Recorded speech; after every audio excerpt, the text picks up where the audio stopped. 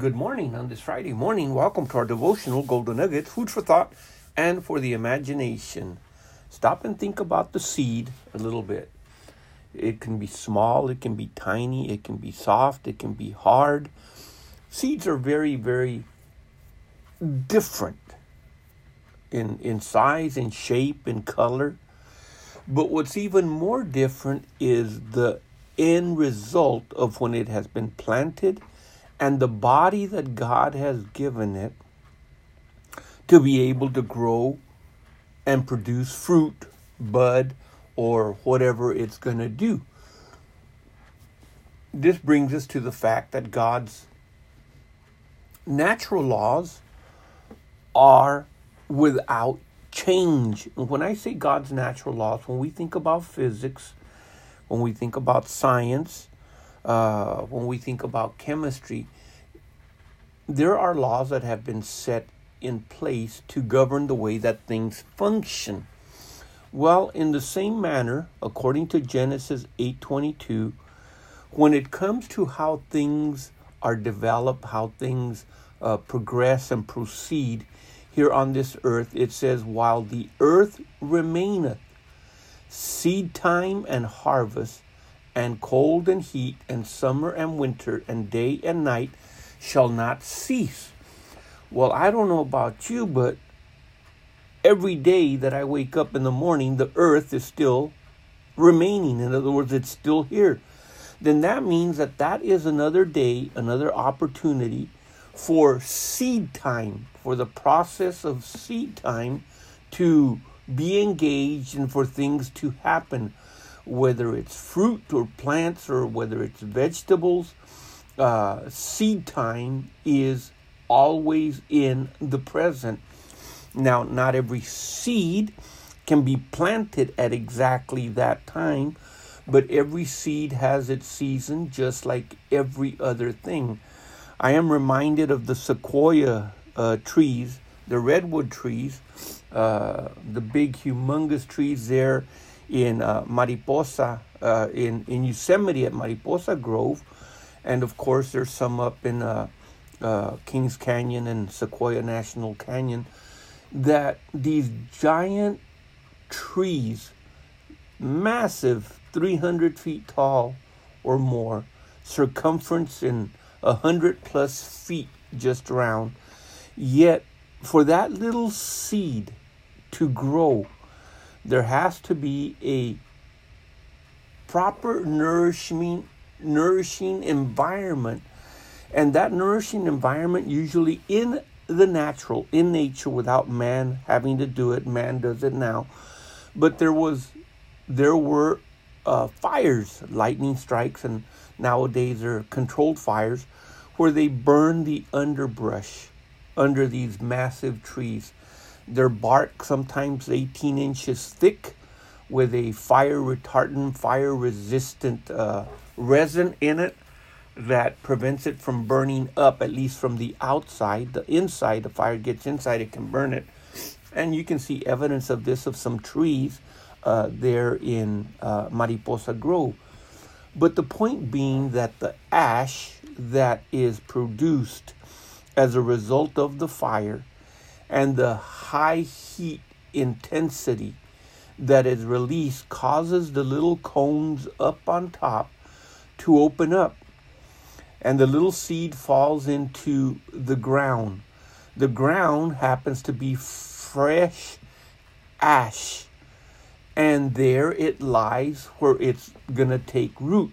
But at the same time, when the ground underneath was burned, when there was fire, the process of it opened up all the smaller trees and all the smaller plants and all the other things that would have interfered, providing too much shade so that there is no sunshine or light getting to the little seed so that it could grow.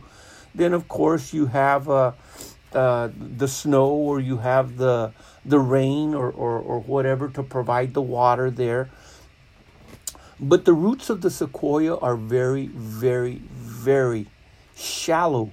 They may extend and spread out for 100 or even more feet in different directions where it ties itself and binds itself to the other roots of the other trees, kind of creating a web to help it sustain. The bugs and the insects have no effect on the sequoia trees. They have no natural enemies but man cutting them down. And these sequoia trees, as the heat produces the cones to open up and the seed to fall, as that little seed falls into the ground, is going to be able to develop because it's going through the natural process. Now you interrupt that natural process that it has been established for seed time, for harvest and heat and cold and summer and winter and all of this. You mess it up, then chances are there will be no more sequoias. Now, the point being is this, that God has given in nature, according to its own kind, every seed to develop accordingly. So when we get to the verses that we're going to read, it gives us an understanding how in the natural we can make a comparison to the spiritual. If weeds or things are growing underneath, they're going to choke the little seed, the little plant, from being able to develop. This is taught in the sower sows the seed. They're also going to choke it because there's going to be no possibility or way of sunshine getting to the little plant. And of course, they identified, or Jesus in his parable identified what those weeds were. And he talked about it, everything from the deception of riches to the cares of this world and the lust of other things entering in, etc. These are the weeds. These would be the things that would be underneath. The shallow roots, on the other hand, would be because the ground is stony. The ground doesn't allow for the roots to develop, but yet we are to develop roots that are profound, roots that grow deep in Christ. So we have to find the nourishment of that water. We have to find the sunlight that is from up above, and all of these things. Now, here's another thing.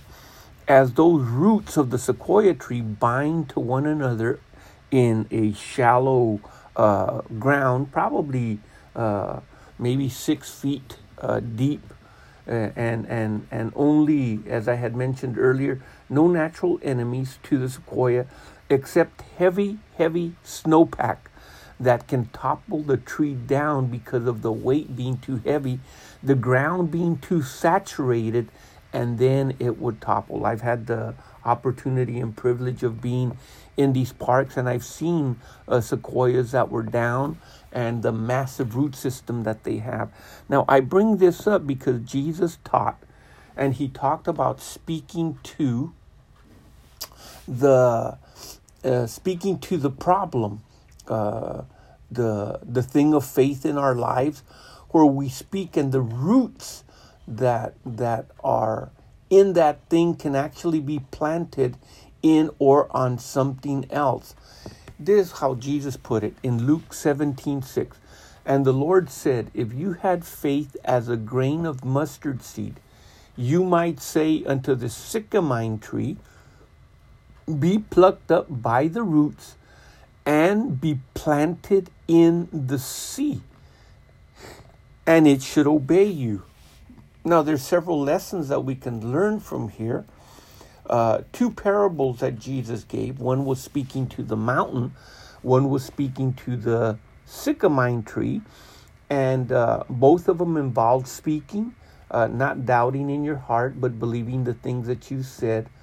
But both of them are different in that one is a tree, one is a mountain. A mountain can be a massive problem that is in our life, and it's something that is impossible to move. But the sycamore tree, that speaks of relationships and roots that have been developed, and many times we have to be plucked up from where we're at and be put where the Lord wants to put us, or pluck up relationships. And those roots, just like the roots of the sequoia tree, can be intertwined and intertangled with the roots of so many other trees that are surrounding it, especially since it spreads out for 100 feet or more. And when you pluck those roots up, chances are you may break other roots also. So by faith, the Lord Jesus also teaches us concerning relationships through faith, so that the root systems are not damaged when things are brought in or brought out of our lives. When you transplant a little small plant, the delicacy of not damaging those little roots is so very important.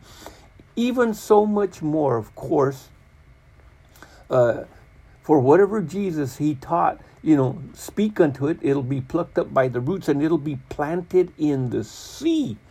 When we read in the book of Revelation and several of the Old Testament books, it mentions the sea. Of course, many times that talks about the sea of humanity. And the tree, would obey you. Now, getting back to where we were reading, it says in Proverbs chapter 22, verse 8, he that soweth iniquity shall reap vanity, and the rod of his anger shall fail. It says in Psalm 126, 5 and 6, they that sow in tears shall reap in joy. He that goes forth and weepeth, bearing precious seed. Remember, 1 Samuel, the word of the Lord was precious. There was no open visions. The Bible talks about we have been bought. We have been purchased by the precious blood of Jesus. But also, it's the word of God that is precious and incorruptible in our lives. He that goes forth and weepeth, bearing precious seed. There's nothing more precious than the word of the living God, shall doubtless come again with rejoicing, bringing his sheaves with him. In other words, you sowed much time weeping and bearing the pain, but you stayed true to the seed that was sown, and you went through the entire process until it grew. Now the harvest of the sheaves is here. You've harvested. Now you are rejoicing in what you had planted. Look at in Hosea, in chapter 10, in verse 12, it says, sow to yourselves in righteousness, reap in mercy, break up your foul ground. Remember, we talked about the ash of the tree. For it is time to seek the Lord until he come and he rain righteousness upon you. And then finally, we have in James 3:18, and the fruit of righteousness is sown in peace of them that make peace. So while the earth remains, seed time and harvest, and cold and heat, and summer and winter, day and night shall not cease. Consider all this food for thought and for the imagination of how the process and the progress of the seed growing and developing brings in its due season a harvest that has been multiplied, all in the like manner of what has been multiplied or what has been planted.